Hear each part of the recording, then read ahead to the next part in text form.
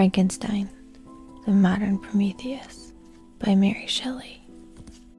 Chapter 5. It was on a dreary night of November that I beheld the accomplishment of my toils. With an anxiety that almost amounted to agony, I collected the instruments of life around me, that I might infuse a spark of being into the lifeless thing that lay at my feet. It was already 1 a.m. The rain pattered dismally against the panes, and my candle was nearly burnt out, when, by the glimmer of the half-extinguished light, I saw the dull, yellow eye of the creature open. It breathed hard, and a convulsive motion agitated its limbs. How can I describe my emotions at this catastrophe, or how delineate the wretch whom with such infinite pains and care I had endeavored to form? His limbs were in proportion, and I had selected his features as beautiful, great God.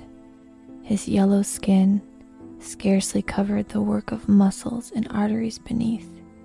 His hair was of a lustrous black and flowing, his teeth of a pearly whiteness, but these luxuriances only formed a more horrid contrast with his watery eyes that seemed almost of the same color as the dun-white sockets in which they were set, his shriveled complexion and straight black lips. The different accidents of life are not so changeable as the feelings of human nature. I had worked hard for nearly 2 years for the sole purpose of infusing life into an inanimate body. For this, I had deprived myself of rest and health. I had desired it with an ardor that far exceeded moderation. But now that I had finished, the beauty of the dream vanished, and breathless horror and disgust filled my heart. Unable to endure the aspect of being I had created, I rushed out of the room and continued a long time traversing my bedchamber, unable to compose my mind to sleep. At length, lassitude succeeded to the tumult I had before endured, and I threw myself on the bed in my clothes, endeavoring to seek a few moments of forgetfulness, but it was in vain. I slept indeed, but I was disturbed by the wildest dreams. I thought I saw Elizabeth, in the bloom of health, walking in the streets of Ingolstadt. Delighted and surprised, I embraced her, but as I imprinted the first kiss on her lips, they became livid with the hue of death. Her features appeared to change, and I thought that I beheld the corpse of my dead mother in my arms. A shroud enveloped her form, and I saw the grave worms crawling in the folds of the flannel. I started from my sleep with a horror. A cold dew covered my forehead. My teeth chattered, and every limb became convulsed. When, by the dim and yellow light of the moon, as it forced its way through the window shutters, I beheld the wretch, the miserable monster whom I had created. He held up the curtain of the bed, and his eyes, if eyes they may be called, were fixed on me. His jaws opened, and he muttered some inarticulate sounds, while a grin wrinkled his cheeks. He might have spoken, but I did not hear. One hand was stretched out, seemingly to detain me, but I escaped and rushed down the stairs. I took refuge in the courtyard belonging to the house which I inhabited, where I remained during the rest of the night, walking up and down in the greatest agitation, listening attentively, catching and fearing each sound as if it were to announce the approach of the demoniacal corpse to which I had so miserably given life. Oh, no mortal could support the horror of that countenance. A mummy again endued with animation could not be so hideous as that wretch. I had gazed on him while unfinished. He was ugly then, but when those muscles and joints were rendered capable of motion, it became a thing such as even Dante could not have conceived. I passed the night wretchedly. Sometimes my pulse beat so quickly and hardly that I felt the palpitation of every artery. At others, I nearly sank to the ground through languor and extreme weakness. Mingled with this horror, I felt the bitterness of disappointment. Dreams that had been my food and pleasant rest for so long a space were now become a hell to me, and the change was so rapid, the overthrow so complete.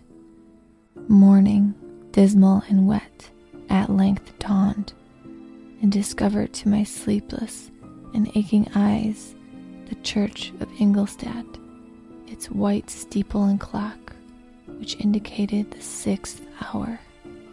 The porter opened the gates of the court, which had that night been my asylum, and I issued into the streets, pacing them with quick steps, as if I sought to avoid the wretch whom I feared every turning of the street would present to my view. I did not dare return to the apartment which I inhabited, but I felt impelled to hurry on, although drenched by the rain which poured from a black and comfortless sky. I continued walking in this manner for some time, endeavoring, by bodily exercise, to ease the load that weighed upon my mind. I traversed the streets without any clear conception of where I was or what I was doing. My heart palpitated in the sickness of fear, and I hurried on with irregular steps, not daring to look about me, like one who, on a lonely road, doth walk in fear and dread, and, having once turned round, walks on, and turns no more his head, because he knows a frightful fiend doth close walk behind him dread. Continuing thus, I came at length opposite to the inn at which the various diligences and carriages usually stopped. Here I paused, I knew not why, but I remained some minutes with my eyes fixed on a coach that was coming towards me from the other end of the street. As it drew near, I observed that it was the Swiss diligence. It stopped just where I was standing, and on the door being opened, I perceived Henry Clerval, who, on seeing me, instantly sprung out. "My dear Frankenstein," exclaimed he, "how glad I am to see you! How fortunate that you should be here at the very moment of my alighting." Nothing could equal my delight on seeing Clerval. His presence brought back to my thoughts my father, Elizabeth, and all those scenes of home so dear to my recollection. I grasped his hand, and in a moment forgot my horror and misfortune. I felt suddenly, and for the first time during many months, calm and serene joy. I welcomed my friend, therefore, in the most cordial manner, and we walked towards my college. Clerval continued talking for some time about our mutual friends and his own good fortune in being permitted to come to Ingolstadt. "You may easily believe," said he, how great was the difficulty to persuade my father that all necessary knowledge was not comprised in the noble art of bookkeeping. And indeed, I believe I left him incredulous to the last, for his constant answer to my unwearied entreaties was the same as that of the Dutch schoolmaster in the Vicar of Wakefield. I have 10,000 florins a year without Greek. I eat heartily without Greek. But his affection for me at length overcame his dislike of learning, and he has permitted me to undertake a voyage of discovery to the land of knowledge. It gives me the greatest delight to see you, but tell me how you left my father, brothers, and Elizabeth. Very well and very happy, only a little uneasy that they hear from you so seldom. By the by, I mean to lecture you a little upon their account myself. But, my dear Frankenstein, continued he, stopping short and gazing full in my face, I did not before remark how very ill you appear. So thin and pale, you look as if you had been watching for several nights. You have guessed right. I have lately been so deeply engaged in one occupation that I have not allowed myself sufficient rest, as you see, but I sincerely hope, that all these employments are now at an end, and that I am at length free. I trembled excessively. I could not endure to think of, and far less to allude to, the occurrences of the preceding night. I walked with a quick pace, and we soon arrived at my college. I then reflected, and the thought made me shiver, that the creature whom I had left in my apartment might still be there, alive, and walking about. I dreaded to behold this monster, but I feared still more that Henry should see him. Entreating him, therefore, to remain a few minutes at the bottom of the stairs, I darted up towards my room. My hand was already on the lock of the door before I recollected myself. I then paused, and a cold shivering came over me. I threw the door forcibly open, as children are accustomed to do when they expect a spectre to stand in waiting for them on the other side. But nothing appeared. I stepped fearfully in. The apartment was empty, and my bedroom was also freed from its hideous guest. I could hardly believe that so great a good fortune could have befallen me. But when I became assured that my enemy had indeed fled, I clapped my hands for joy and ran down to Clerval. We ascended into my room, and the servant presently brought breakfast, but I was unable to contain myself. It was not joy only that possessed me. I felt my flesh tingle with excess of sensitiveness, and my pulse beat rapidly. I was unable to remain for a single instant in the same place. I jumped over the chairs, clapped my hands, and laughed aloud. Clerval at first attributed my unusual spirits to joy on his arrival, but when he observed me more attentively, he saw wildness in my eyes, for which he could not account, and my loud, unrestrained, heartless laughter frightened and astonished him. "My dear Victor," cried he, "what, for God's sake, is the matter? Do not laugh in that manner. How ill you are! What is the cause of all this?"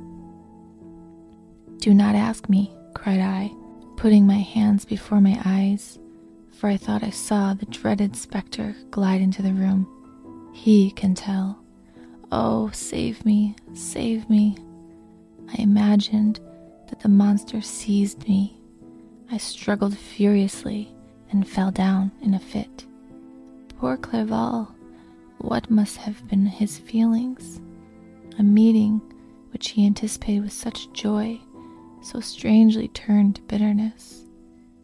But I was not the witness of his grief, for I was lifeless and did not recover my senses for a long, long time. This was the commencement of a nervous fever, which confined me for several months. During all that time, Henry was my only nurse.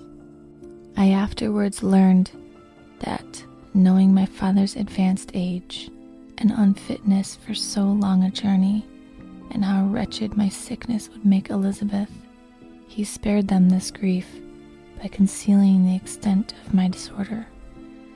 He knew that I could not have a more kind and attentive nurse than himself, and, firm in the hope he felt on my recovery, he did not doubt that instead of doing harm, he performed the kindest action that he could towards them.